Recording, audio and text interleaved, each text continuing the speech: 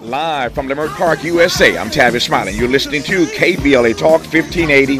So glad to see you and me back in stride again. Our phone number, 1-800-920-1580, 1-800-920-1580. All of our socials can be found at KBLA 1580. That's Facebook, Twitter, Instagram, and YouTube, everything at KBLA 1580.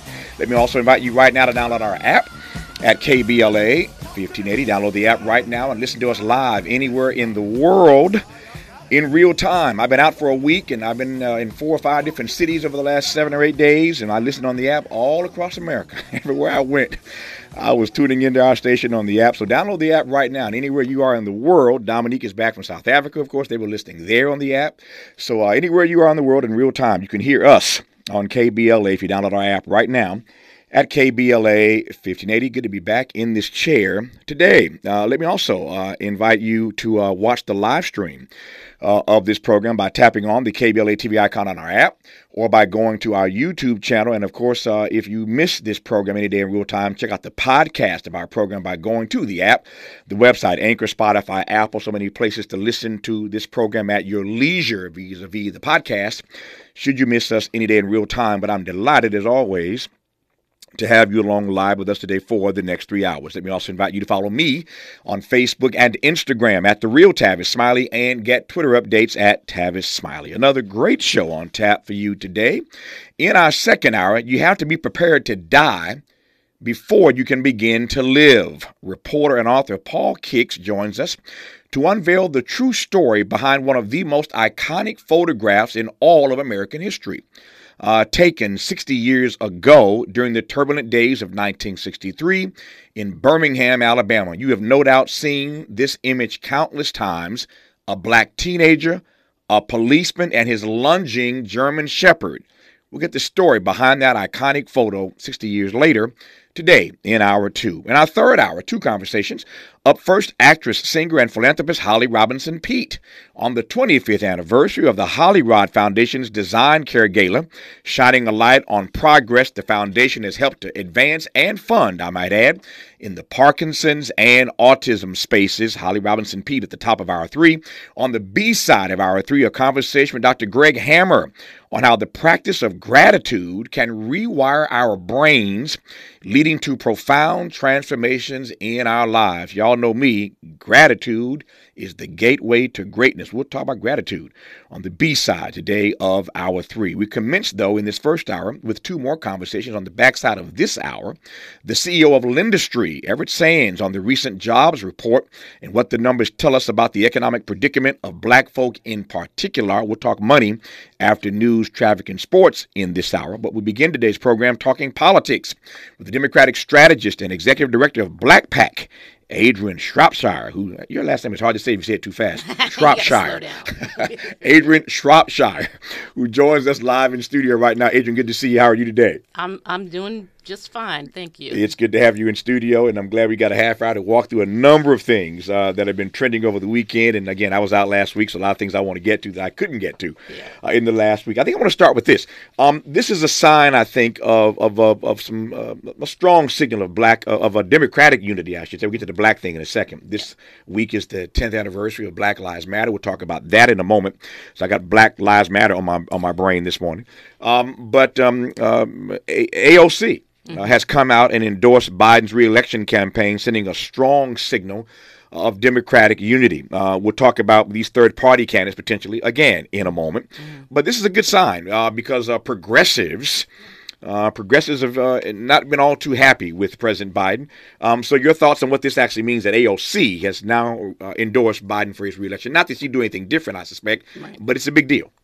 Yeah, I mean, I think that it is a clear sign of unity, as you said. I also just think it's really clear what the stakes are, right, and increasingly so. And I know that we'll, get to talking about what that means for black folks and how black voters see that. But I think that is precisely in many ways how Black voters are seeing this across the country. And we recently did some focus groups where it's very clear how people understand both what the stakes are. They understand, the sort of contrast between the two parties. They're skeptical about third parties, and so I think AOC's endorsement, both clarifies where the party feels like it needs to go and what it needs to be doing in this early moment, right, as opposed to folks waiting until the last minute to endorse. You mentioned it. I'll follow you. So, what are the stakes for Black folk in particular, as you see it? So this has been on my mind, what we heard in these groups that we just did a couple of weeks ago. And, I think that what the voters will tell you is at stake is everything from, deep concern around violence in our community to the ongoing continued erosion of rights.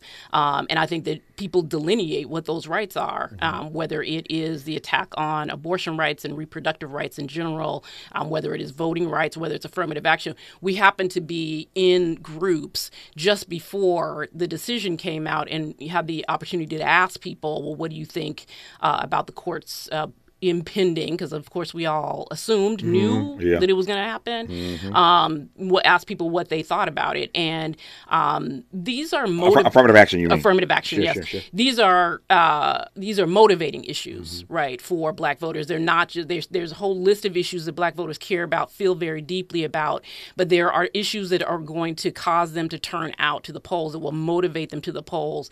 Things like affirmative action, things like the reversal of Roe v. Wade, the student loan, catastrophe that just happened in the court. Those are the issues that are going to motivate people to turn out, as well as this sort of overarching sense of the rise and threat of white supremacy to Black folks in their daily lives. There's a lot to unpack in this half hour. You heard Adrian mention a moment ago that the data that the BlackPAC has collected suggests that Black folk writ large are skeptical of third parties. What does that mean for Cornel West, who's running as the candidate for the Green Party? He'll be in town later this week to speak at the big Black Lives Matter 10th anniversary party this Saturday. We'll tell you all about that. Dominique and I will be stage host this Saturday to celebrate the 10th anniversary of BLM. So we'll talk about third parties. Just was reading yesterday, over the weekend, Joe Manchin is being tapped by an organization called No Labels. They're looking for a third party candidate to run against Joe Biden. Joe Manchin is their favorite pick.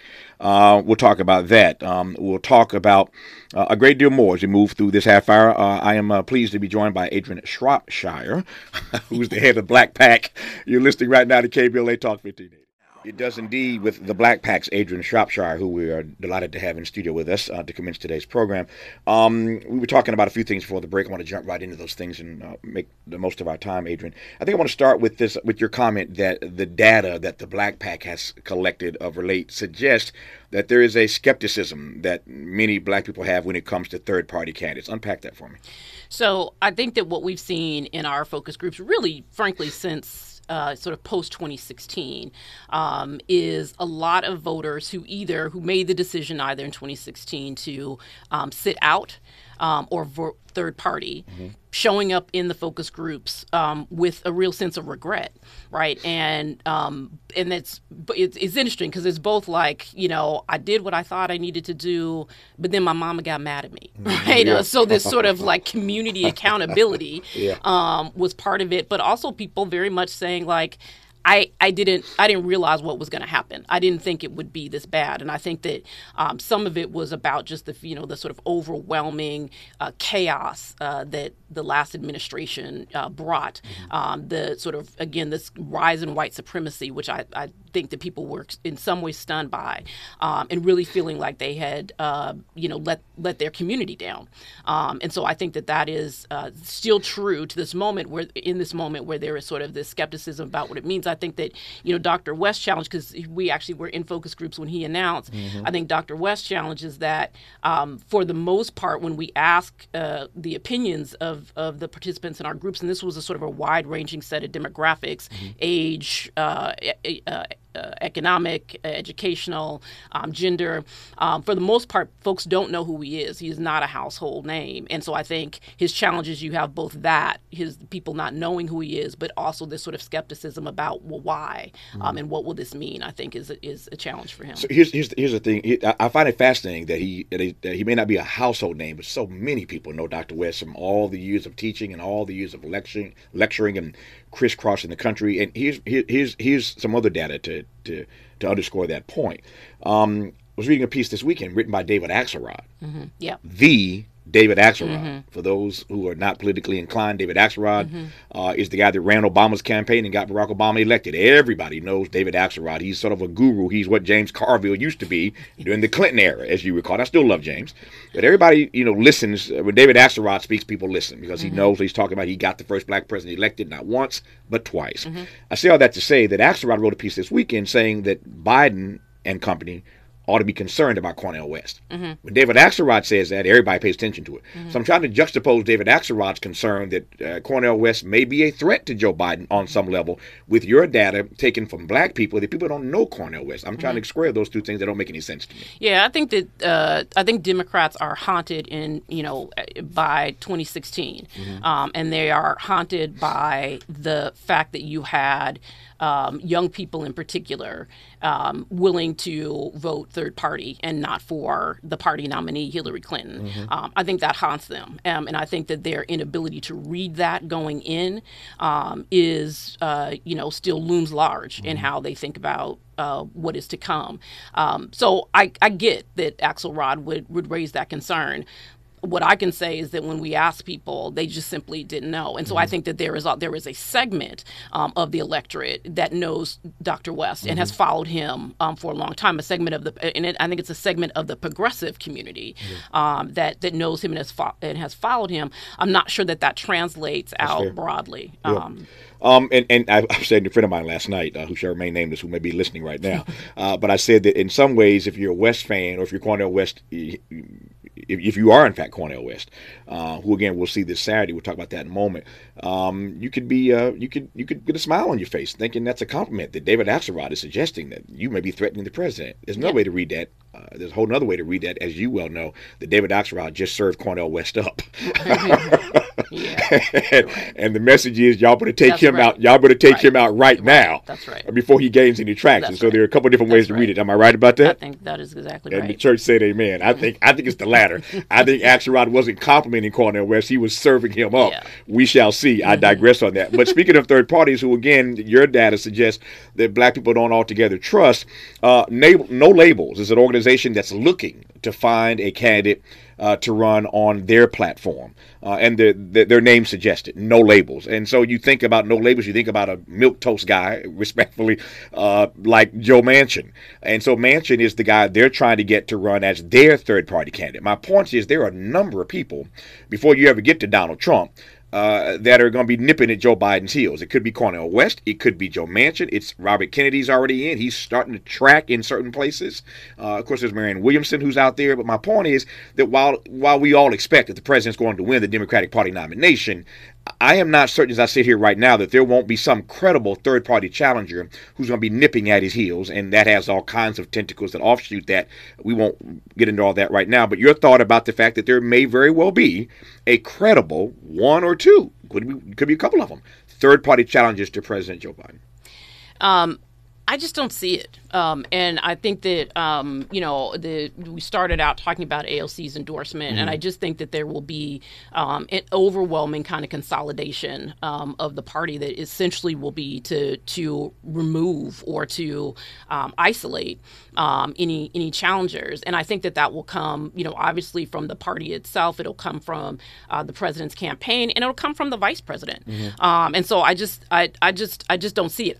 I do think that there's a difference between No Labels, though, and a Green Party candidate, or even, Robert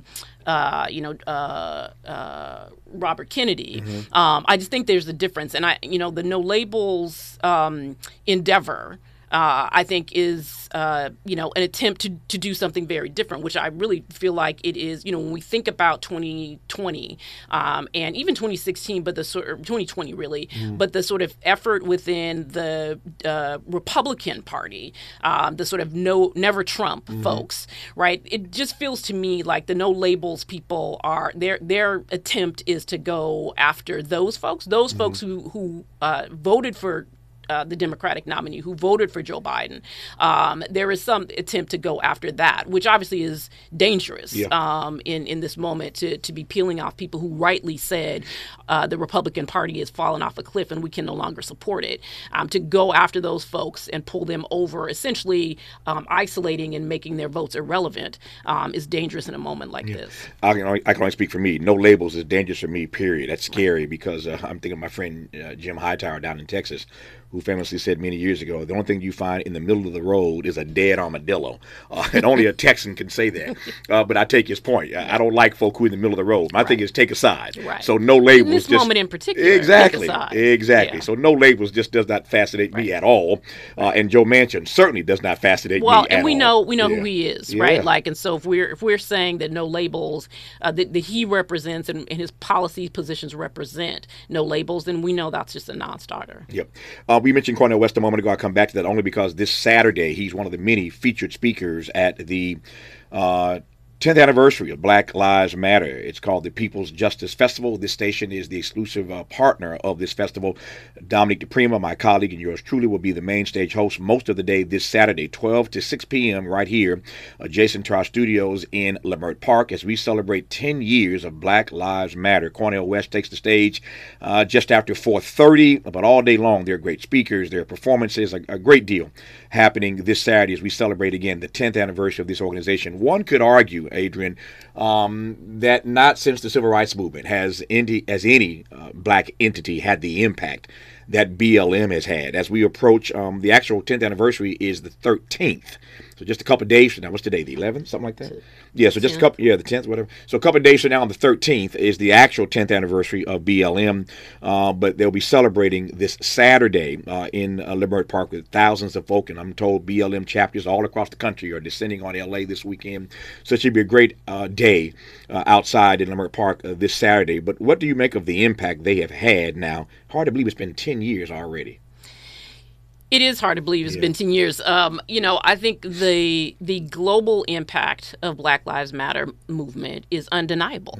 I think that when we look at not just the ways in which folks here from the moment the hashtag went out, when we think about the work that's been done to establish organizations across the country, when we think about how it has changed the way that we talk about police violence, who is engaged in the conversation around police violence, their impact is just undeniable. It has changed the way that young people have gotten activated and involved. When we think about this generation and what is motivating their participation in our politics today, there are a few things. There is gun violence. There is police violence.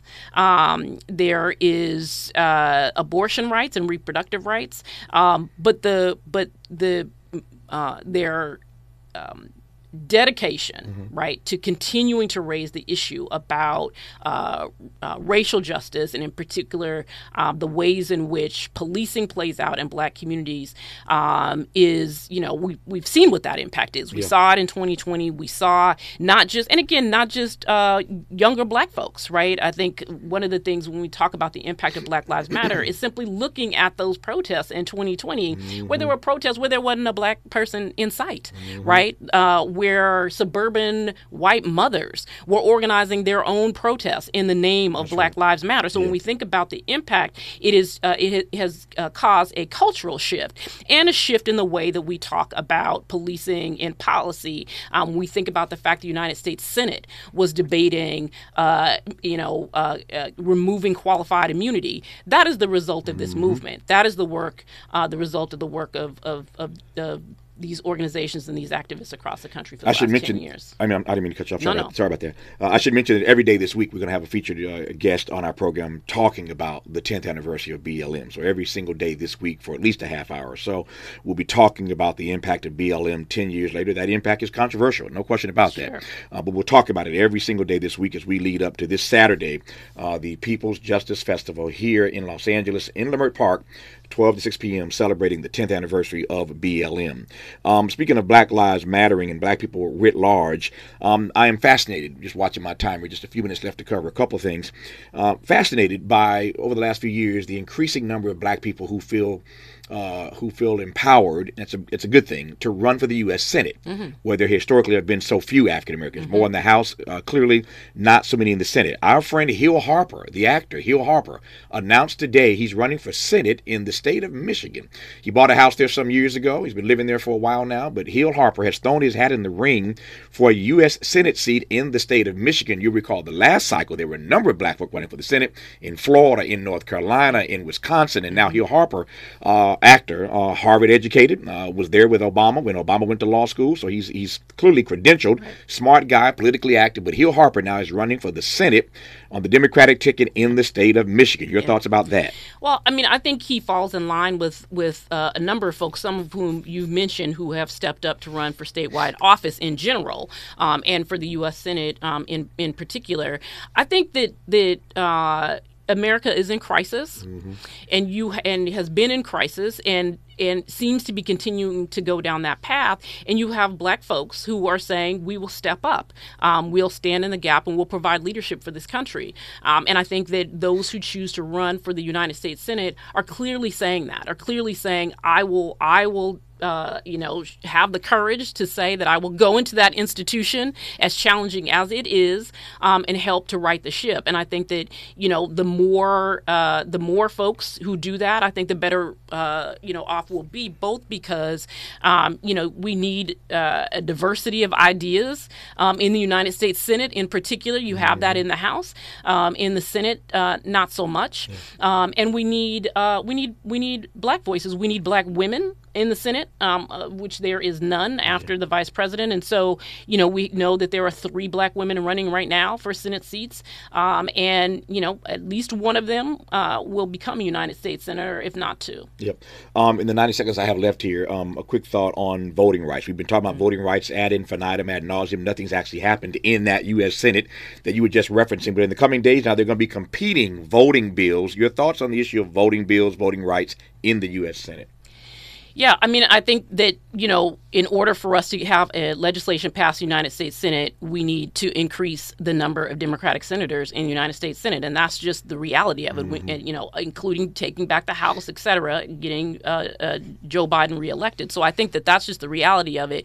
There are the ways in which the right is trying to undermine voting, to undermine democracy. Really, we should think about it in 3 ways. One is they're trying to stop registration and making registration easy, and there's lots of bills focused on that. There are voter suppression laws trying to stop people from getting to the ballot box. And then there's just undermining elections themselves. Yeah. And so when we think about voting rights and democracy in this country, we really have to stay focused on those 3 things. She is Adrianne Shropshire. She is the executive director of BlackPAC, Democratic Strategist. Pleased to have her in studio. Would not be the last time she joins us, particularly as we move ever closer to the 2024 elections. I'm glad you're just around the corner, so you can pop in when we need you. I will see you again soon. Have a great rest of the day. Thank you for having me. When we come forward after news, traffic, and sports, we'll talk money with Everett Sands of Lindustry. You're listening right now. We're glad about it to KBLA Talk 1580.